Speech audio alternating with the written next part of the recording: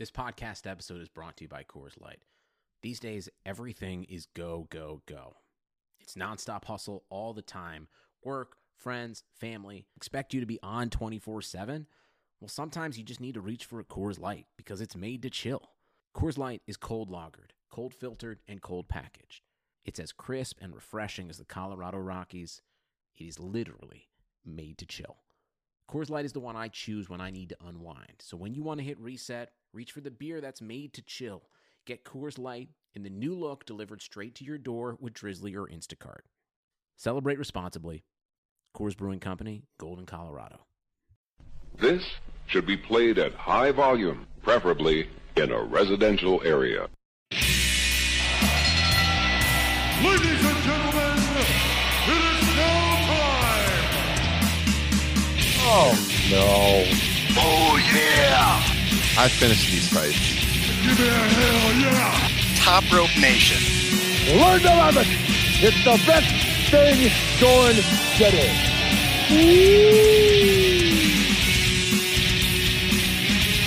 The Maharaja of Pro Wrestling Podcast, Top Rope Nation, on the air, presented by TopRopePress.com. As always, I am Ryan Drosty, joined here by my sidekicks, Kyle Ross, Justin Joint. We're going to get to them in just a second.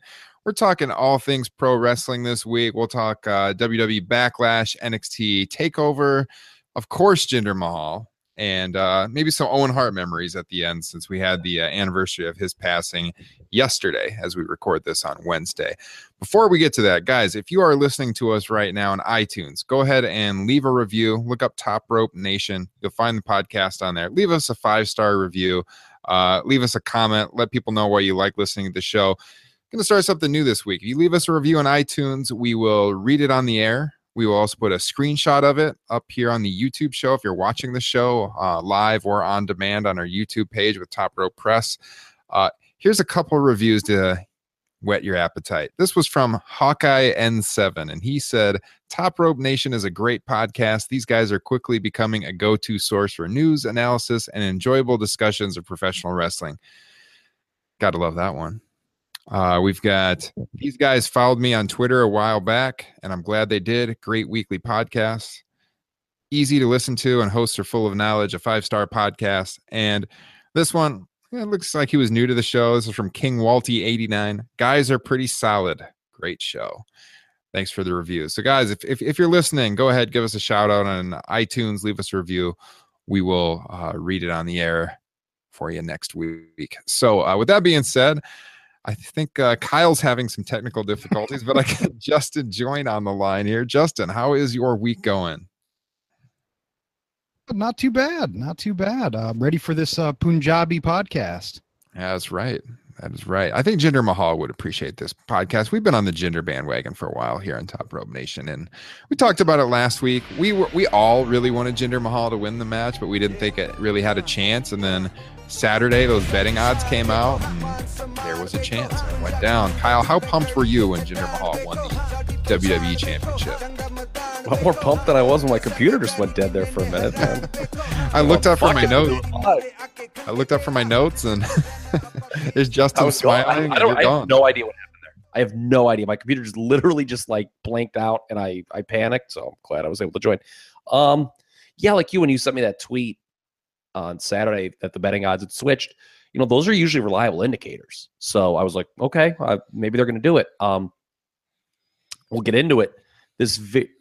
I don't know how quote unquote last minute it was. Obviously, it was late in the week that this call was, you know, kind of made known throughout the company. But given what's happened kind of with Rusev's storyline, how that's gone away, this was not something that's been planned for a long time.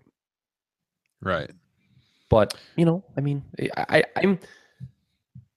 think like most thing, well, you know, I think is in terms of the reaction, it's skewed more heavy, that there are people more angry about it, I think, than there are more people like fired up about it. I just don't understand why people would be that angry about this. There's no reason to be.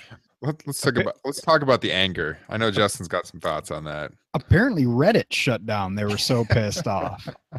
Our friends over at Squared Circle on Reddit I don't know if they really are friends. I go on there once in a while, and sometimes I read some questionable content on Reddit. But man, they went. Would they have a 5-minute shutdown or something? That's ridiculous. That's crazy, man. Justin and I were texting that night, and it was like a full Twitter meltdown. What the heck is going on here? I didn't realize there were so many. Alistair Black had a great tweet. Did you guys see it? He's like, "You guys all mad that the bad guy won?" Oh yeah, that's right. Like that was freaking great. Yeah, Yeah, that's perfect. You know, it's funny. I was thinking, this is the first kind of legit heel champion WWE's had in a while. I love it. It's fresh. What is there to not like about this? Yes. Because when you look back at the heel champions, I was there, so I can attest to this. Brock Lesnar, when he beat Goldberg, was cheered by a large portion of the audience. Who's Brock Lesnar? He's your WWE Universal Champion. You have not seen him since then, but he is still then. He may have been on Raw the next night. He was on Raw the next night, but whatever. It's immaterial. But if you look back at other heel characters that have won the title, you had Bray Wyatt, Kevin Owens, AJ Styles since the brand split, right? But those three heels all got "you deserve it" chants when they won. This is a genuine heel title win that is supposed to piss you off. Yeah. How awesome was his entrance on SmackDown, by the way, with the police escort at the beginning of the show? Oh, it's great. The presentation has been very, very good. Yeah, I loved it. I loved every second of it on SmackDown, I got to say. People are probably tuning us out right now. They're just like, about to have a coronary watching this show. Well, and let's see what their side of the argument is he was basically a jobber like a month ago. I'm not convinced that he is a champion level talent just from his in-ring work. But he's been good on the mic. I like the character. It was a surprise. And Randy Orton is about as stale of a champion as you can get. So I'm glad they mixed it up.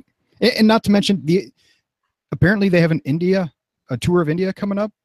So it's also a really smart business move. Yes. I mean, that's what I wrote. I mean, there is a business strategy behind doing this. Vince McMahon, I mean, right? I mean, I think that's out there now that Vince very much wants to tap into that Indian market.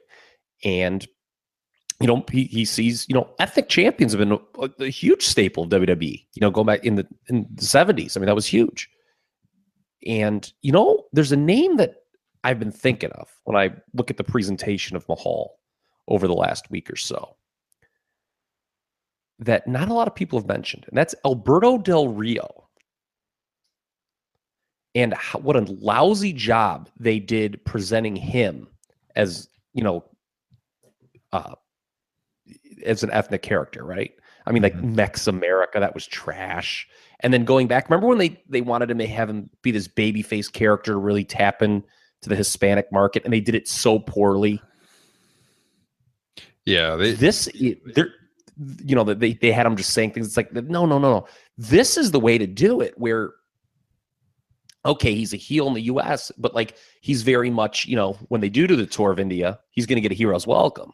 You know, it's kind of like that Bret Hart duality thing they had going in '97, which is, you know, I think set the template for how you promote an ethnic character nowadays, and they really haven't done it since Bret. That's where they've got that. Yeah, that's a great comparison because everything Jinder is saying is not really heel. It's not heel mic work at all. The only thing that's heel about him is the Singh brothers helping him. Yeah. Yeah, it's and what? There's 1 billion people that live in India. There's a lot.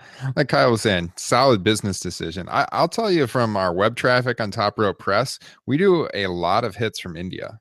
So there's a lot of interest. We have downloads of the podcast in India. There's a lot of interest in pro wrestling in India. Well, did you see the SmackDown rating come in? It was up. I mean, part of that could be the typical post pay-per-view bump, but when you look, a key metric that isn't talked about enough, I think, on the internet is these YouTube views that WWE gets. Because what it's really interesting because if they just watch shows in real time and then don't watch anything again, you may not know this, but they take the individual segments from Raw and SmackDown and put them up on their YouTube channel. And it's really interesting to look at which ones draw more hits than the others. And in the case of SmackDown 2 nights ago, or last night, this is Wednesday, the Mahal's clip, which we just mentioned, did huge numbers way beyond everything else that was on the show. Mm-hmm.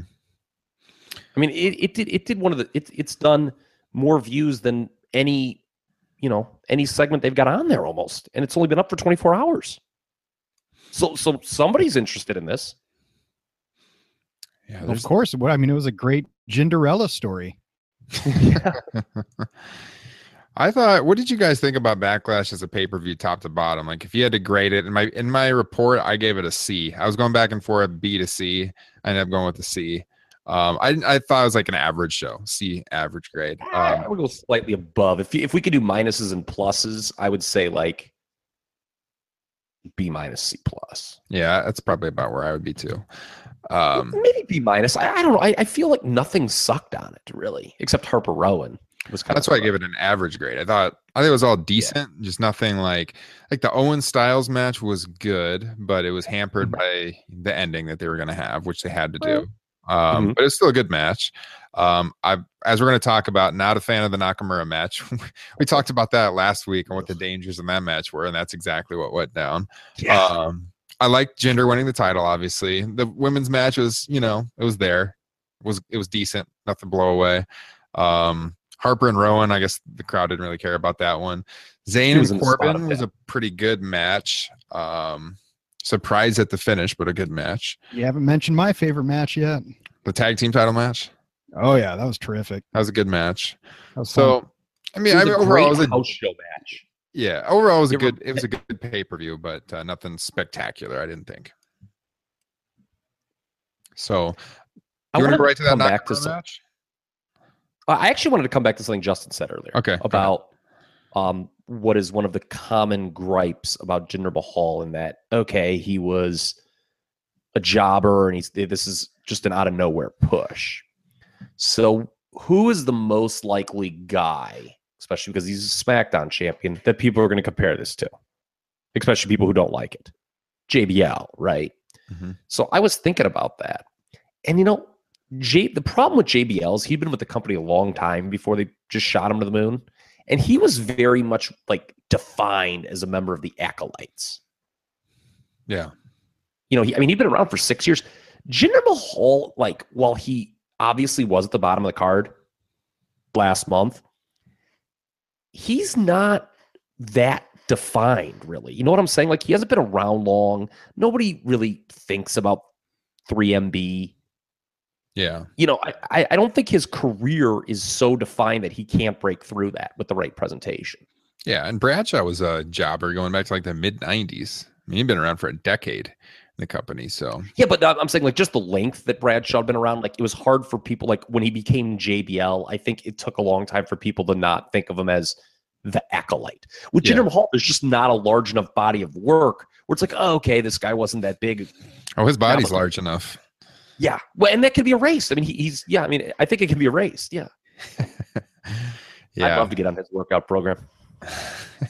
Did you see the picture someone posted? It was him last August versus now. Unbelievable. I did Twitter. Like some of the people throwing it back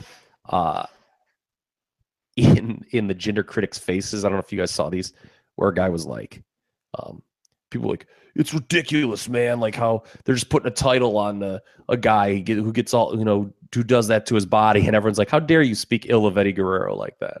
Oh man. Too soon. Yeah. 12 years too soon. But hey, India, if you're listening to us in India right now, I know we've had downloads there. We love you guys. Thank you for the support. We are on the Jinder Mahal bandwagon. Strong here on Top Rope Nation. We're gravy trading off Jinder Mania.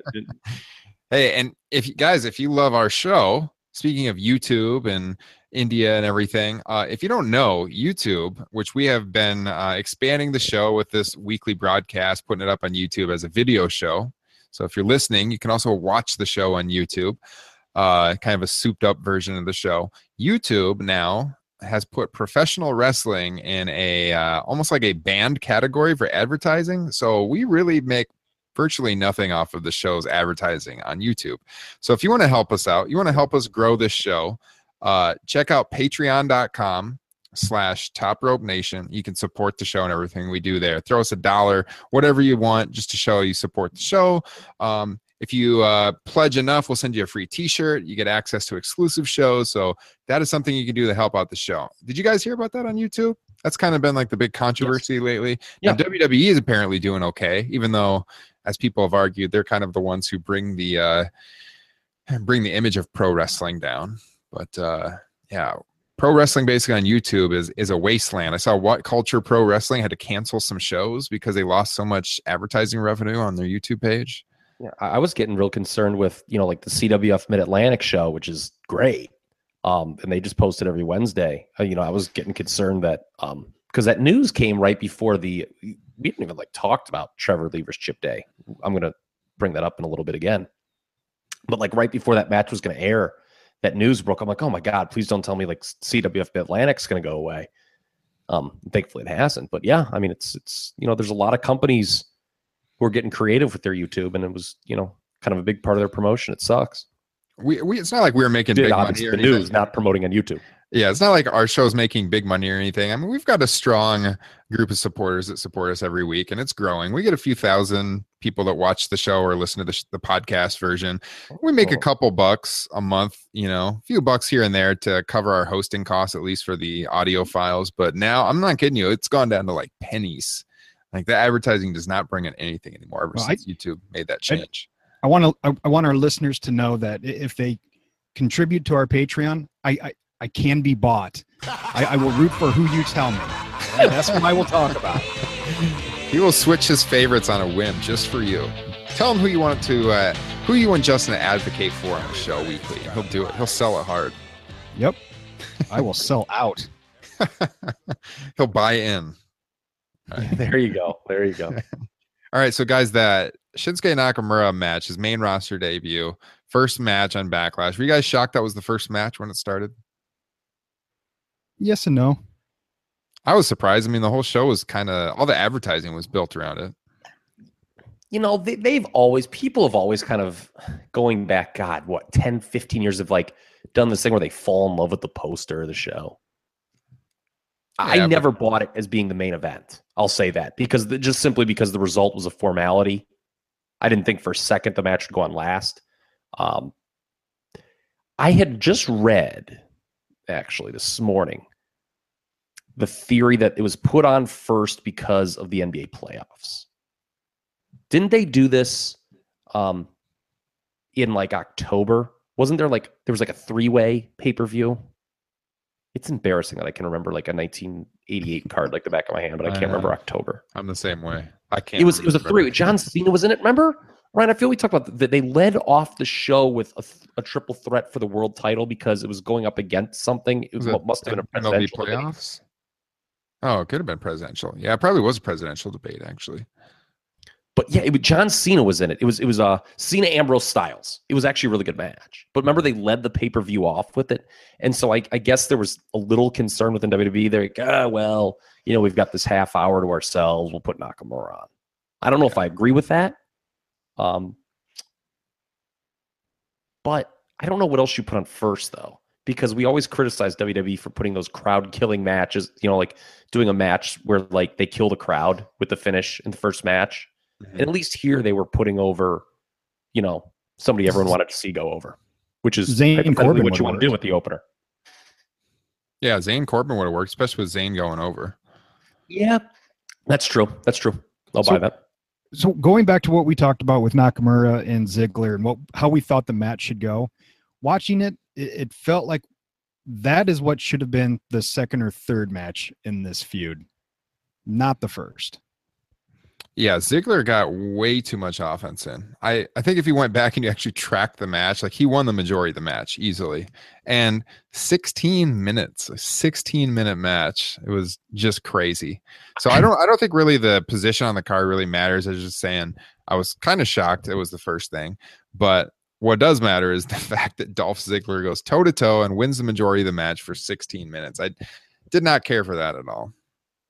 There was definitely one too many heat segments. I think here's what's fun. I did not watch this live. I watched it the next day. So I had already seen both of your guys' comments. So I was prepared, and I kind of was watching it with a bit of a biased lens going in. I was like, all right, let's see how they screw Nakamura here. Okay. And I'm watching. The crowd was super into his intro.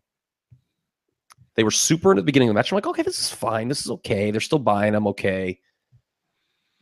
And it wasn't until like the second heat segment where I think they may have lost the crowd a little bit. There was just one too many. And, this whole bit, I saw some people defending it on Twitter by saying, oh, well, Dolph Ziggler's a former 2-time champion. And, in the commentary, they try to play that. That's some retcon shit, man.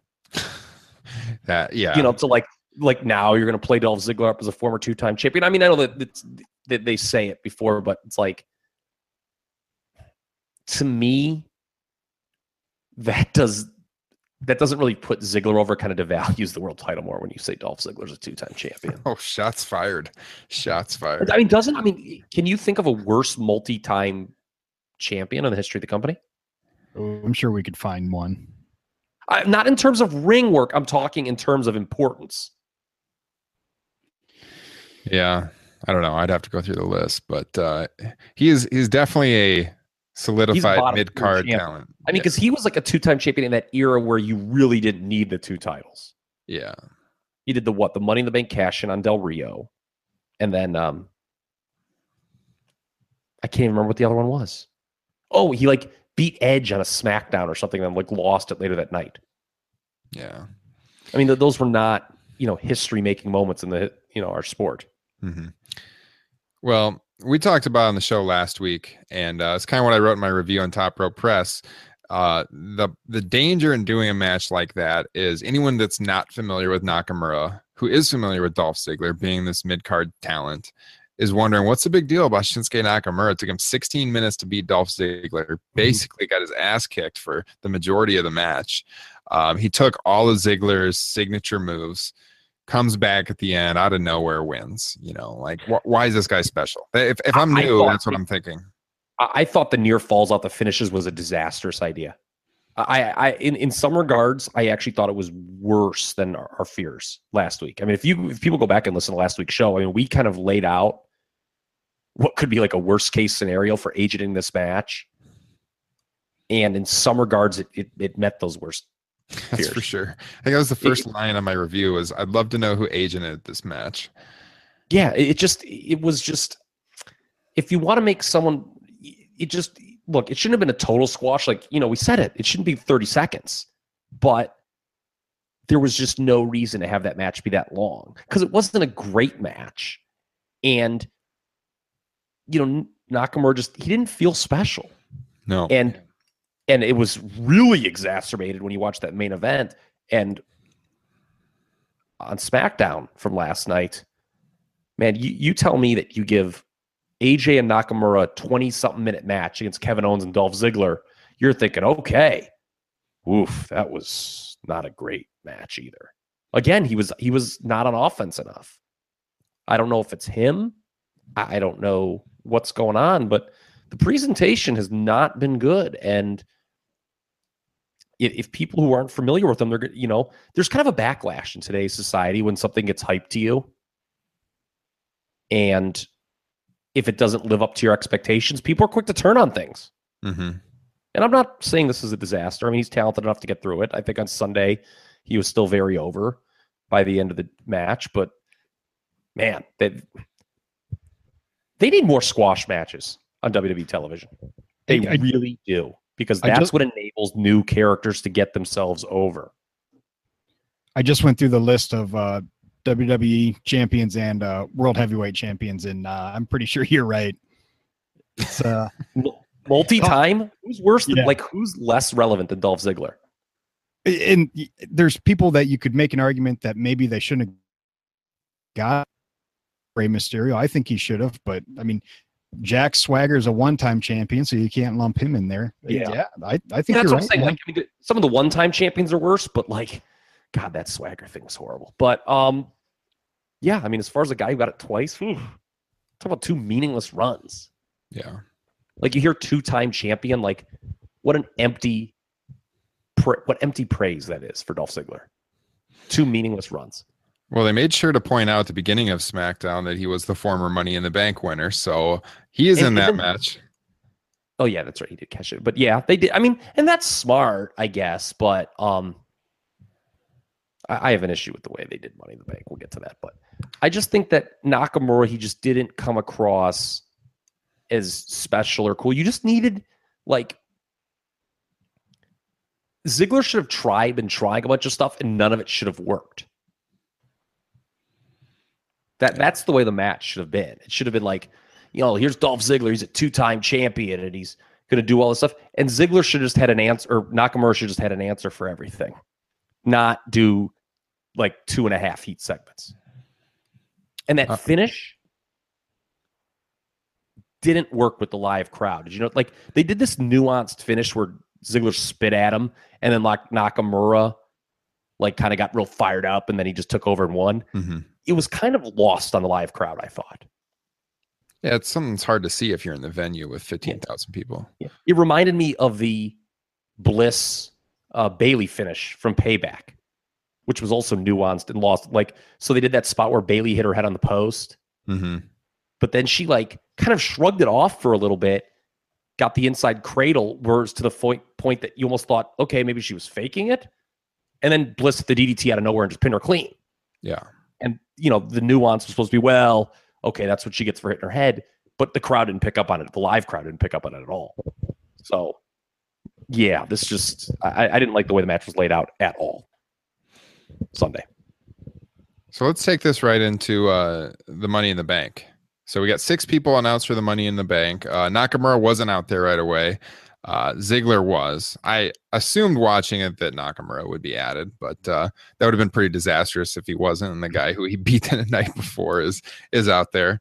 So we've got Sami Zayn, Baron Corbin, AJ Styles, Nakamura, Kevin Owens, and then Ziggler. And we'll go back to Backlash here in a minute, but I think this flows pretty well with the conversation we're talking about right now. So out of those 6 guys, I mean, there's a lot of directions they could go here. I think this is going to be a hard one to predict. Kyle, you said you have some issues with how they presented the Money in the Bank. I hated that segment so much. I hate, like, I hated that segment. I hate when, like, I thought Corbin's promo was okay, but like the whole thing where like everyone else just gets a turn with the mic, I hate those promos so much. Mm-hmm. And they just like kind of just say things that are meaningless. Even Nakamura's like, you can call me Mr. Money. Like it just meant nothing. Do you think Nakamura should just not talk? I was thinking that watching the show, like he had that and they had the backstage segment with AJ, he comes off kind of, they have him being kind of comical. So I don't know. Would he be better just as like a strong silent guy that never talks? I mean, people are into him either way. Maybe. So I don't know. I'm not sure it really adds much to his character. It could be more detrimental. I mean, he has not cut a home run promo yet on the main roster, but I mean, it's been so limited. But yeah. My main issue though was, so you talk about, I also was pretty convinced they're waiting for Nakamura to come out last. Okay, which is a good sign. By the way, it means they think highly of him. They wanted to save, quote unquote, the best for last. But they did that thing with Owens, right? Where Owens came out thinking he was the guy. And then Shane's like, you're not the guy. Here's the guy. And they had announced it initially as a 5-man match as I dropped my pen. And then the damnedest thing happened. Owens gets in there and just kind of like states his case as to why he should be in. And Shane's like, okay, you're in. Like, yeah, we talked about SmackDown kind of taking these bizarre routes to get to the finish line before with that Orton Wyatt program. Why even do that? Why even like do the psych out that it's gonna be 5-man, just like to make your GM kind of look dumb? Yeah, and be like, okay, you're in. You're right. You know, because he made good points. Like it just made Owens is like, I won last night. There's people who lost last night in this. I'm the U.S. champion. Why am I not in this? And like the GM's out there's like, yeah, it's pretty good point. You're in. Like when they had done the thing with Nakamura coming out in front of Owens, I don't know about you guys. I was like, okay, this is how they're going to get to the Owens-Nakamura feud. Owens is going to be pissed that they picked Nakamura over him, and he's going to cost him the match. And I was like, that's not a bad storyline to do. And then they're not doing that. Yeah, they could still do it coming out of the match. Well, I mean, I guess he could cost him, but like it would be, I think it would mean more if Owens wasn't in the match and cost him. Yeah. To set up a U.S. title match. And then Owens could have just done a U.S. I know that would have upset Dave Meltzer not having your secondary champion in a multi-person match, but that's just too bad. Yeah. If you're gonna look at who's gonna come out on top in this thing, I mean, to me, it's gonna be one of three guys. And I don't know what's going on with Baron Corbin right now. I mean, he took the clean loss to Orton. Then a few days later, he loses at Backlash clean. Then he lost clean really quickly on SmackDown, again to Sami Zayn. So it seems like they're rehabbing Sami Zayn, trying to make him into a more of a top-level talent than he's been portrayed for the last year. Is this what do you guys think? I mean, Baron Corbin has been built up. We talked about squash matches. This guy's been built up very well since the brand split started. Is this all cheapen where he's kind of got to over the last 9 months or so? Yeah, it kind of smells like a WWE's version of a swerve on people. Yes. Like, oh, look at it, he can't win anymore, and then he wins the Money in the Bank. Surprise, we totally got you guys. Completely agree. Completely. That's what it smells like to me. Yeah, it's I don't know why they do that either, Justin. Why they've got a guy who's going to win a big match and then they beat him a bunch of times before that. Yeah, 50, I don't get it at all. Yeah, I think I would pick Corbin just because I think by the time we get there, he's going to need it more than anyone else if they actually want this guy to be a main eventer. It's also kind of a heel gimmick, the briefcase, right? Yes, except when the babyface actually challenges for an upcoming event, then it works. Yes, like RVD, it worked. The second one, I'm trying to think who are some of the other baby faces that have won it where it's been like because like there have been times when baby faces have done it and it's like a heel thing. Mm-hmm. Like CM Punk the first time. He came down, he took advantage of Edge being out. Ambrose last year.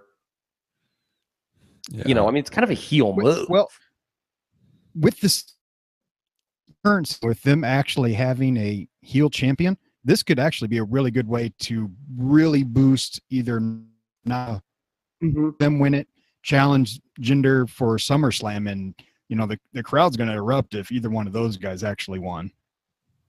Yeah, that's true. I mean, they could do that. You're right. I mean, because I think it all depends on how long they're keeping the title on Jinder. Too is something else to consider.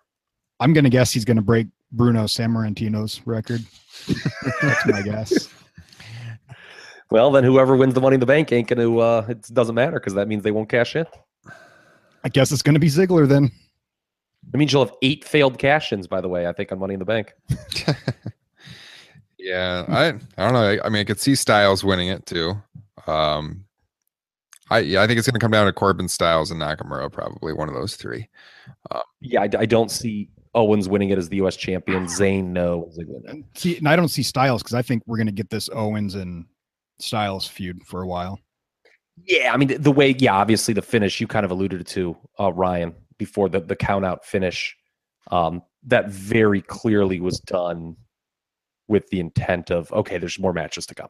Yeah. So, yeah, the first one, pretty good match, but I think we got more, probably better matches on the horizon. I had no problem with them doing that. We talked about how the finish would be interesting. In our preview, we talked about that it was likely to be done in a manner where the loser would be allowed to kind of still, look strong. Mm-hmm. It was creative. I can't remember seeing that before. Anything on Backlash that we didn't mention that you guys want to cover besides Becky Lynch's haircut? What was that? I have no idea. She looked a little better on SmackDown. She kind of covered that up. No, I don't really. I couldn't tell what that said. Justin held up a sign to the camera, but I couldn't tell what it said. I'm ready to talk some NXT. Okay. Or TXN, I believe that's shut up backwards for us. See, it looks fine for me. Yeah. Well, the NXT show is Sullivan phenomenal. portion of the podcast. Justin and I actually watched NXT together. He came over to my place. In fact, Justin, you left a few of your Stella Artois bottles over here On purpose, so you have to invite me back. I may have given one to the wife last night, so I'll have to pay back on that one. Yeah, NXT, especially that UK title match. Obviously, that's what everyone's talking about. We kind of wanted to talk about that match and where it ranks as far as if you are rating a match of the year right now, at least in WWE, because I know there's one in New Japan everyone's going to point to. Man, I don't know. As far as WWE matches go, that's my match of the year right now. I gave it 6.5 stars. So Well, you're breaking the system here. If it would have been in the Tokyo Dome, it would have got 7 stars. Oh, here we go. No, I really like. What's Norm Dooley thinking right now? I would say that as far as matches under the WWE banner go, it would be either that or Styles Cena from Rumble. yeah, I think it's definitely got to be one of those two. In a distant third for me is the three-way elimination tag at NXT Orlando. Okay, yeah, that's good. I would say that this was probably one of the 5 best matches I've seen in any promotion all year. The UK match. Yeah. Thoughts? Easily. Now, the Omega, the 6-star match from Wrestle Kingdom. That's one everyone's going to point to, which was a phenomenal match too. Naito Tanahashi is right there too. The top 2 are both in my top 5. Yeah. Omega Okada. My number 1 though. I don't think I've had a chance to wax poetic about my number 1 match of the year. All right, let's hear it. House of Horrors. You got it. No. Chip Day versus Trevor Lee, CWF Mid-Atlantic. See, I still haven't seen it. That is incredible professional wrestling. I had heard about it.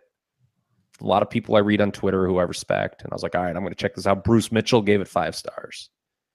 I like Bruce. And I checked it out. I was like, all right. So it kind of had the hype that Omega Okada had going in. And I'll tell you what, I enjoyed it more than Omega Okada. I really did. It is great old school Southern wrestling with a modern twist. Where can one go to watch this? Look up CWF Mid-Atlantic on YouTube.com. They have all their. I forget what the week was. I'll send. I can look it up and I'll send you the link after the show, if you remind me, because I'll probably forget in 5 minutes. Well, we've had some phenomenal wrestling in the last 5 months, so I think once we get to the end of the year, there's been more great matches. Yeah, when we get to the end of the year and we're doing our best of 2017 show like we did last year, there's gonna be a lot of interesting discussion on that show, I think. Well, I'll tell you what, the Dunn and the ever living crap out of each other. That helicopter spin was the fastest one I've ever seen. Oh my God! And then they had the moment where it looked like they were actually beating the crap out of each other with those fists. Yeah, such an innovative match with spots like that were fresh or that you had never seen before. That's what puts it over the top for me. Yeah. The shooting star into the Hell's Gate lock, and then he just started wailing. It was fantastic. Yeah. Pete Dunne is a very, very good professional wrestler.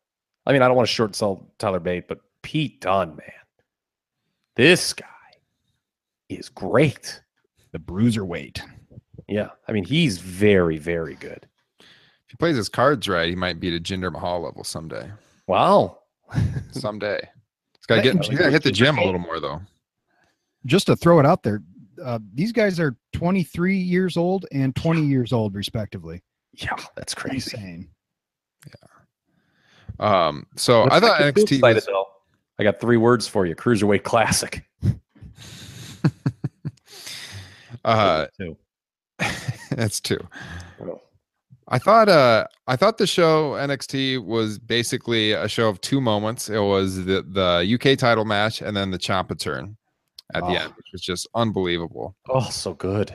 All that was missing in that turn was a barbershop window for him to get thrown. Yes. That was all that was missing. Yeah, it was. Justin and I were watching it and we're like, are they going off the air like this? And we kind of talked about earlier in the night, we were talking about when they were going to split them and how we wanted to see them get a run on the main roster as a tag team. But this feud they're going to have this summer for NXT, that's going to carry the NXT brand. Yes. So man, put that strap on Gargano. Let's do it. I want to see it. Yeah. Yes, I believe, we've talked about that before. I think it's a long-term approach, though. I mean, you don't want to do it like at the Brooklyn takeover. I think it's something maybe you build to very long-term. Johnny Gargano is top babyface written all over him. But what did you guys think once they put Rude Itami on not last, and we knew we knew DIY was going on last, the ladder match? Did the alarm bell start to go off? Okay, they may do the turn here. Yes, for me, but I was also thinking it's either almost definitely the turn, but then I was like, well, that seems a little too premeditated. So maybe this is just like the send off for like they're gonna lose, and then the DIY is gonna go up to Raw or SmackDown. Okay, that's true. And maybe they can do the turn up in the main roster when they put them on last. For a while, we were wondering if the match was even happening because we had the injury at the house show. And when Rude first came out, Justin and I thought maybe that was the last match and they weren't even going to have it. So we were a little confused at first. But yeah, I think when the match started, I think I was more thinking it was a send-off, just like Justin was. Okay. And that's what it appeared to be until the turn. And did you guys hear that I read on Twitter from some people that were there that Tommaso Ciampa just sat there motionless on the table while the fans exited the arena. Like he just sat out there. Yes. I saw a long time. That's pretty cool. Oh my God. It was really good. Oh, psycho killer forever. Yeah. Like this feud is going to be amazing. Yeah. So this is some really good stuff. I really enjoyed NXT. I enjoyed it more than Backlash. Easily. Oh yeah. It was a far better show. There's just that.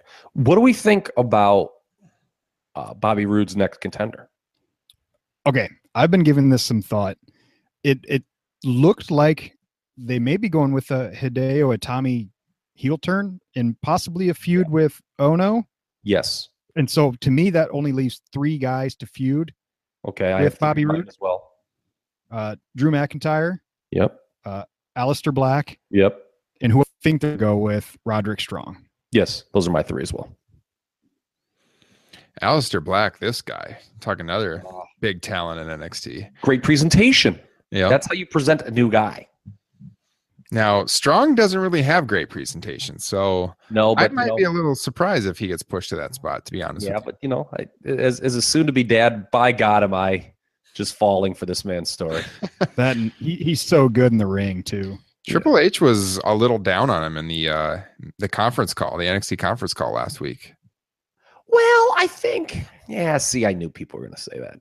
I think it was he was kind of telling the truth because he is kind of bland without some sort of organic storyline like that. Mm-hmm. And I think he was like, yeah, okay, he's a good wrestler, but like, with this storyline, I think he kind of was like, well, we could take it next level with him. What that next level is, I don't know.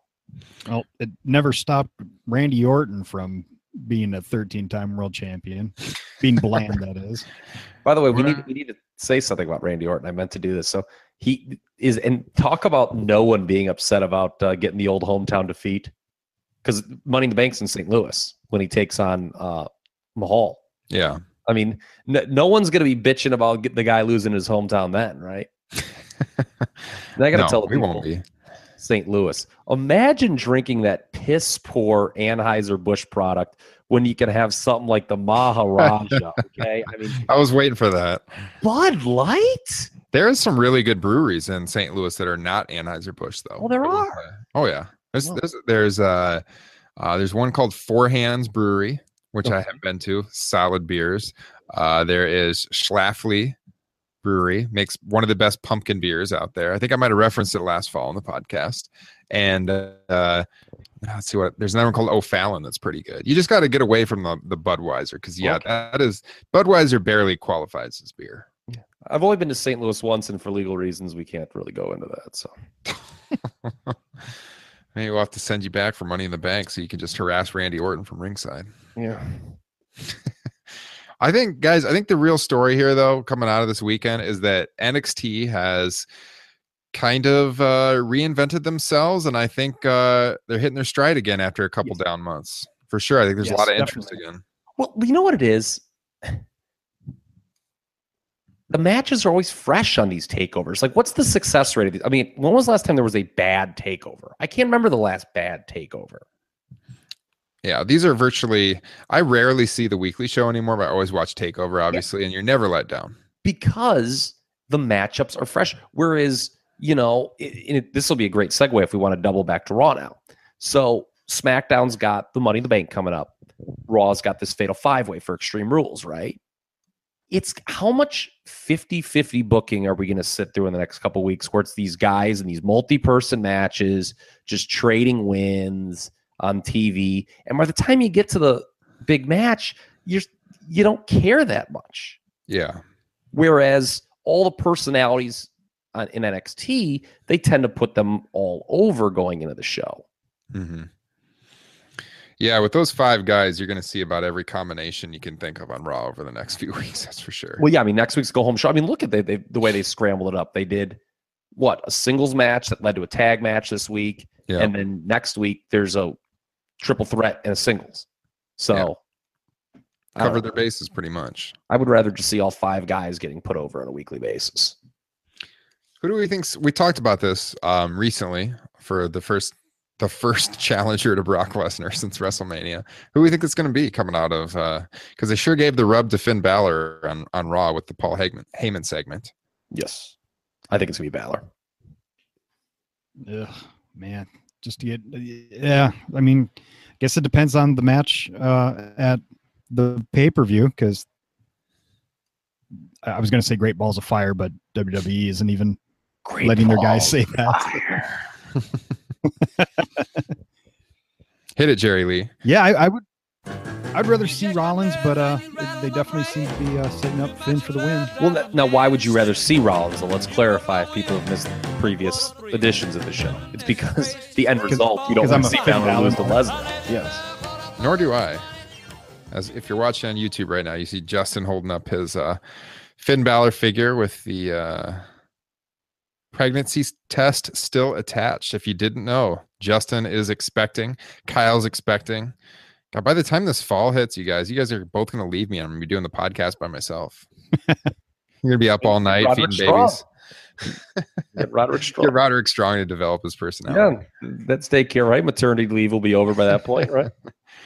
Talk about a lot of new dads. This is going to be like the dad/wrestling podcast. You guys, you can come to me for some advice. I got the little one myself now too. My God, putting yourself over is the learning tree. Hey, you guys get ready. Yeah, you guys get ready for never getting any full nights of sleep the rest of your life again. That sounds horrible. That's true. You'll get used to it. A lot of coffee. I don't sleep a lot anyway, so. Well, be prepared to be up every hour for the first few months. Well, I don't like that. It's worth it, though. It is worth it. Okay, yes, that's right. It's worth it. Okay, yes. It'd be great. One other thing to hit on Raw, by the way. Kyle, you're a big fan of the Drifter? I was a little surprised to see this. Oh, the Drifter is one of the all-time great competitors. in a short period of time, the impact this guy has left on me is, what a great character, because I think all of America, not just wrestling, because all of America can agree, if there is one person you don't like, it's a guy who breaks out an acoustic guitar at a party. He's certainly no Dwayne Johnson 2003. Well, I think he's better. No. What did he say? No. Those lyrics were so great. Yeah, what he talking about, the grandest of rapids or something like that? He kept his composure pretty well. Ladies and gentlemen, Elias Sampson.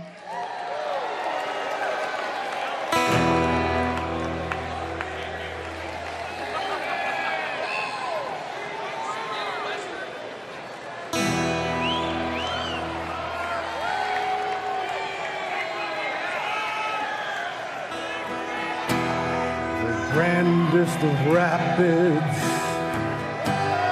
has washed in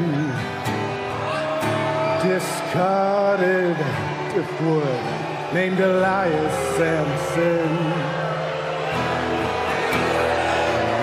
that you have all begun to hear my song. It's time, the end has finally come along. So tonight, you could say goodbye to the lunatic on his last night. What it needs is what I am. That guy was drawing heat, man. Yeah, I was gonna say he kept his composure while the crowd was just booing the ever-loving crap out of him. He was dead serious. For a new character like that, the light went on. That's why that character works. The light went on quick. People are like, "Oh my freaking sweet lord, this guy's gonna sing this song." I do love it when I hear the first note of the acoustic guitar backstage, and he's coming, and everyone kind of grandest of rap. What the heck is that? Tell you what, they could outdo the Jinder heat. Let's get the Drifter going over Brock Lesnar at Great Balls of Fire. Oh my god. What a company. What an industry this could be. Could you imagine if our two world champions are the Drifter and Jinder Mahal? Now that is two champions we could be proud of. I am a fan of the character. I'm not sold on him in the ring yet, although he's been pretty solid. I was going to say I thought he was pretty good against Dean Ambrose. He's solid. I'm just not like, it's not a guy I'm dying to watch wrestle, but I do like the character a lot. It's entertaining. I guess we shouldn't say this given what we've seen with Jinder, but like, while the character's good, I think that it maybe kind of has its limitations too. It's not really a main event gimmick. And it's not like a gimmick you can milk for years. Well, the honky tonk man sang crappy songs for years. Yeah, but that really only worked well for a couple of years. That's true. Although he's still milking it on Twitter. Yeah, I'll tell you what, 30 years later, buddy. Yeah. Guys, we got a few minutes left. Let's close on Owen Hart. May 23rd was yesterday. It was the 18-year anniversary of the death of Owen Hart, who, for me as a kid, was one of my all-time favorite wrestlers. I think we're all of the age where we can pretty clearly remember that Over the Edge pay-per-view in 1999. And so I just wanted to talk a little bit about his career, favorite memories of Owen Hart. We had a couple tribute columns up on topropepress.com you can check out. I wrote one. This is from years ago, but I post it every year. I wrote it probably 16, 17 years ago now. And Abby Arthur wrote one who was on the show last week, so you can check those out. Were you guys big Owen fans growing up, or was he, this is the era of where you were believing in the heels and you didn't like the heels, so you didn't like Owen Hart? Justin? That's me. I'm the second category. He worked me completely. Like, I almost even couldn't see how good he was in the ring because of how much he made me hate him. I just like the nugget stuff, and like it always felt like someone was just off with that dude. But he was terrific in the ring, and it's one of the few instances where I remember exactly where I was when I found out he died, and especially because my dad's not a wrestling fan, but I happened to be outside, and he came out and told me. I know exactly where I was. Tragedy completely, but dude was amazing. Yeah, probably to me it's the all-time greatest tragedy in wrestling history, because Owen had nothing to do with his own demise. There's all these stories of sad deaths in wrestling, of course, and a lot of times, it's not like the people deserve to die, but they had somehow done it to themselves through their lifestyle or through their relationships. Owen was just, by all accounts, such a great guy that that's what made it so sad. Stupid. The means of which he died. That there was, I don't want to open that can of worms. Yeah, he was not the guy that should have been coming down from the Raptors. Nobody should have. It was a stupid stunt for a mid-card match. Let's just freaking bottom line it, okay? I mean, I don't want to start reopening lawsuits here, but it was really dumb. What was to gain from that? But I was a huge Owen fan. You talk about ballsy out of the box booking. That night at WrestleMania 10, man, Vince McMahon, my hat's off to him that night. That was so great. And when you talk about like a 5-star match, for me, it's always kind of got to have some unique element to it where it had to be, kind of those two guys on that night at that time. which really limits how many. I mean, I don't like to give out a lot of 5-star matches. Not that anyone cares, but whatever. But with that match he had with Brett at WrestleMania 10, man, you just can't duplicate the elements of that, because no one else would have done that for Owen. I mean, it's hard to imagine. He was not a superstar at all going to that show. He got into the one hot feud, and because it was his brother who was going on to win the world title later that night, puts him over. It's one of the greatest matches in WWE history. And I mean, you talk about overcoming something. I mean, in one fell swoop, he went from just kind of a guy everyone recognized was pretty talented in the ring to a bona fide star. I've always maintained, so Mania 10's obviously that and the ladder match are the two best matches. I've always preferred Brett and Owen. If I could watch one match from that show, I'm watching Brett and Owen over the ladder match. And one of the interesting things, so they had such a great feud throughout 94, him and Brett, was that Brett really didn't want to do the feud originally. He had to be sold on it. And Bruce Hart's the one who actually wrote most of the story for himself. Was presented to be said. Yeah, it was presented. Good old Bruce. Yes, he wanted to come in and do it, and Brett wasn't really sold on it. And as I remember hearing it, it was presented to Vince and the guys, and it kind of mulled it over for a while. And then eventually, when Brett signed on, they didn't wanted to do it. The higher ups in WWF wanted to do it with Owen, and just a great feud. The ladder match they had at SummerSlam at the United Center. I think it was the first show ever at the United Center.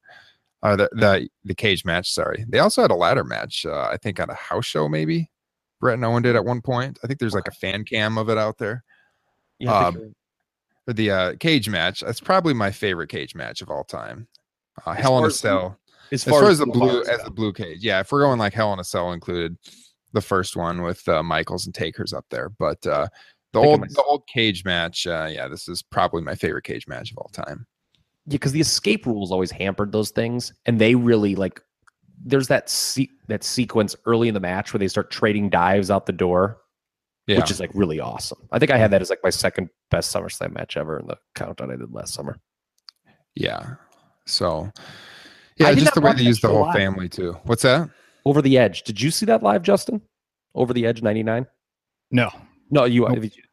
What strikes me is I listened to another podcast, if I can, Bixen Span and Zellner earlier in the week. Neither of them watched it live. It's striking to me how few people, how many big time wrestling fans weren't actually watching the show. And they found everyone's got their, Ryan, you talked about it in your piece. Everyone's kind of got their unique individual story, how they found out about the news. I was a freshman in college, and I cannot for the life of me remember what site it was, maybe WrestleZone or something like that, but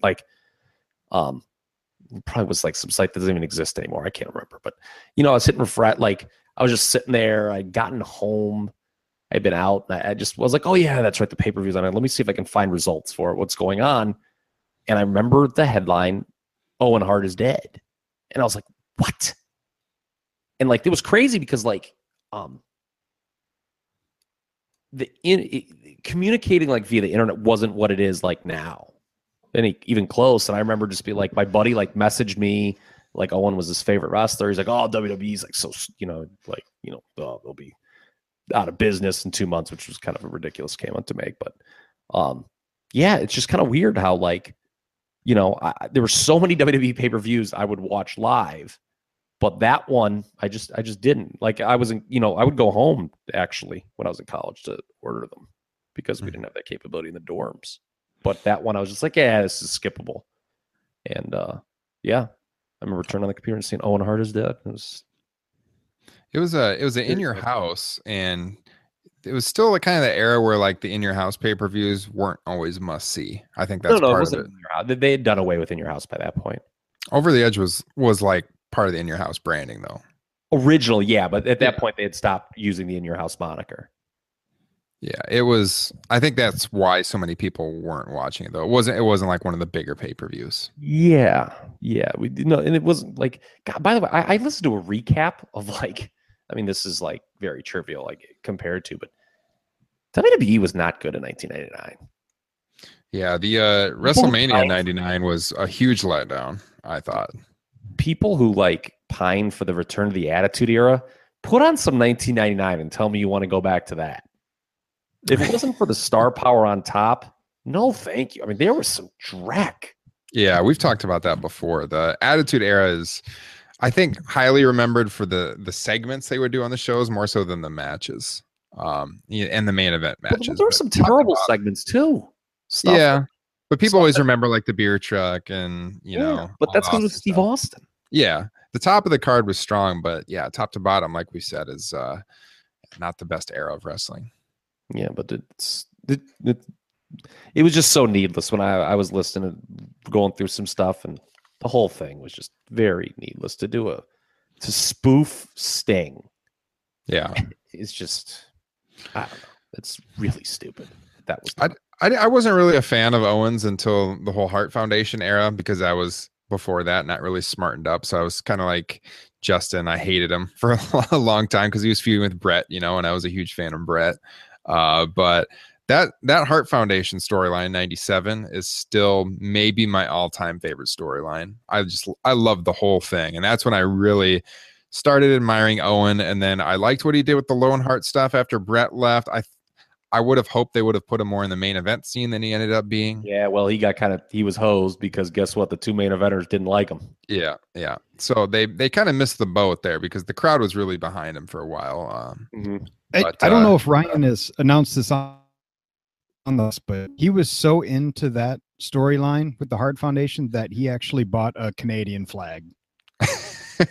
This is a fact. It's true. I went to Walt Disney World that year in the summer of 97. And if you've ever been to Disney, Epcot, they have all like the country sections. And I made like a beeline for the Canada one, and I bought a big Canadian flag. Yes. It's true. And another thing I remember from that era is I was in Boy Scouts, and me and my friend Jeremy were both big wrestling fans. When we go on the campouts, I'd bring the old WWF magazines and stuff. And we would always like, at the meetings, we'd kind of like spoof, and they'd be doing like the Pledge of Allegiance, and we would start saying, "Oh, Canada." Well, I guess we know what's playing us out this week. 2017. What's that? What'd you say, Kyle? Oh, a precursor to 2017. Yeah. Thinking of Canada. We were into that though. That storyline was fantastic. When I go back and watch retro stuff on the network, it's 97 Raws a lot of the time. That segment where Brett came down, like it was the week after the heel turn, which is maybe one of the 5 greatest promos I have ever seen in wrestling ever. The night after WrestleMania 13, where he just like lays the story out so beautifully. And he culminates with the American wrestling fans from coast to coast, kiss my ass. But the next week, when Owen and I think it's the very next week, Owen and Davey are wrestling, because remember, they were supposed to split up, was the original storyline. They had been building that for months. But Brett, once he agreed to turn heel, was like, no. I'm going to do this Hart Foundation thing, because he had creative control. That segment where Brett comes down and convinces them to stop fighting, and like he puts the end to him and Owen feuding. He's like, "Oh, and remember that bully I beat up for you?" And Owen like is doing like the crying and stuff. The neighbors. That is incredible. Yeah, that was so like, and they embrace, and like Owen's like crying, and Brett has that empty look, like I am like just the most hideous human being of all time. He says like, "I need your brother" or something like that. And then Owen just breaks down. Yes. Yeah, that is incredible television. Look what they've done to you and me. I was the one that got you to the World Wrestling Federation. Yeah, you laughed. Making sense, McMahon. They push you and they push you and they push you. They push me, they push us against each other. And they've driven this wedge between the whole family. You know, what'd they do to Diana? Huh? Owen, I've known you since you were a baby. I dressed you for school. I dressed you for school every day. I was the one that made sure you made the school bus. And how many times I take you Remember St. Michael's School and that teacher? That teacher was picking on you? I was only 13 years old. I went to that school and I set the teacher straight.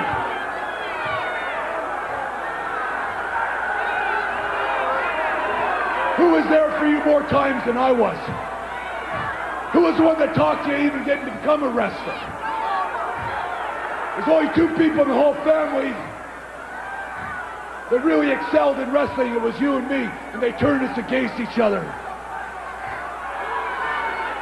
They turned me against my own sister, Diana, because Americans don't understand family.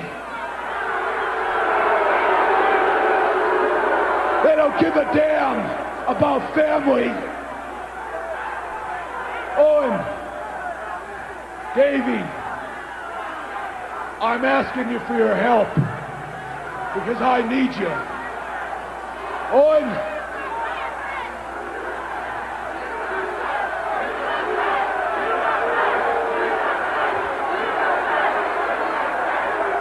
look me in the eye. Nobody was there for you more times than I was. I want you to hear me, and I want you to hear me loud and clear. And I don't care about these people. Not anymore. Owen, I love you.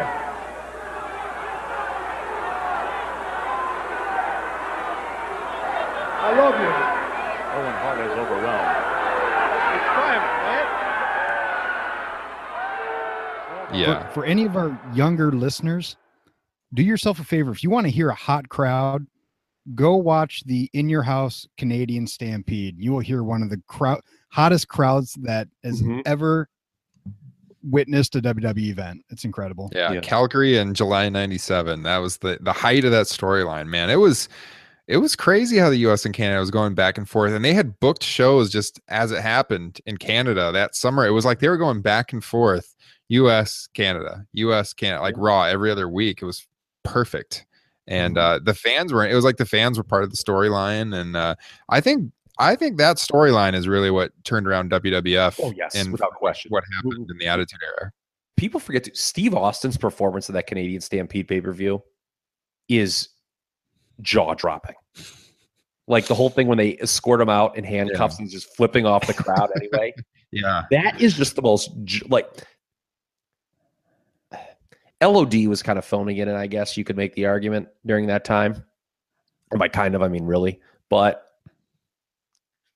everyone just playing their role. I mean, even like Brian Pillman. Like Pillman, obviously, his WWF run was so disappointing because of injury. But he looked like he was having the goddamn time of his life in that match. Like, remember when he like even gets in the ring and he starts doing the fall tapping with Ken Shamrock? He just runs in the ring and grabs Shamrock's arm. And he's like, he's tapping. Yeah. Like, that's just, that's incredible stuff. Yeah. Yeah, that's one of the greatest crowds of all time at that show. That's a great recommendation from Justin. Definitely check it out. I think our homework assignment for next week, we got to watch some Owen Hart on the WWE Network, guys. So, yeah, rest in peace, Owen. One of the greatest of all time. One of my favorite wrestlers of all time. Yes. You guys got any closing comments before we take it and hit the road this week? I don't think so, believe it or not. I don't know how I'm going to finish this Maharaja now. I brought a prop. I thought that would be a funny thing to do. Now I'm going to be 10%, baby. Yeah, I saw it at the liquor store the other day and thought of you. Oh, wow. For those unfamiliar with beer, 10% is a lot. Yes. All right, guys. Well, like we said earlier, subscribe on iTunes. Leave us a review. We'll read on the air next week. Leave us a review. Subscribe on YouTube. You watch the show on YouTube. You'll never miss a show. You get an alert in your email if you want every time we post a new video. So you can check that out. Check out topropepress.com. Patreon, of course, if you want to support the show. Got t-shirts on Pro Wrestling Tees /Top Rope Press. And we will be back with you next week. Have a good weekend and stay safe over Memorial Day. Kyle, watch your alcohol intake. We'll be talking to you soon.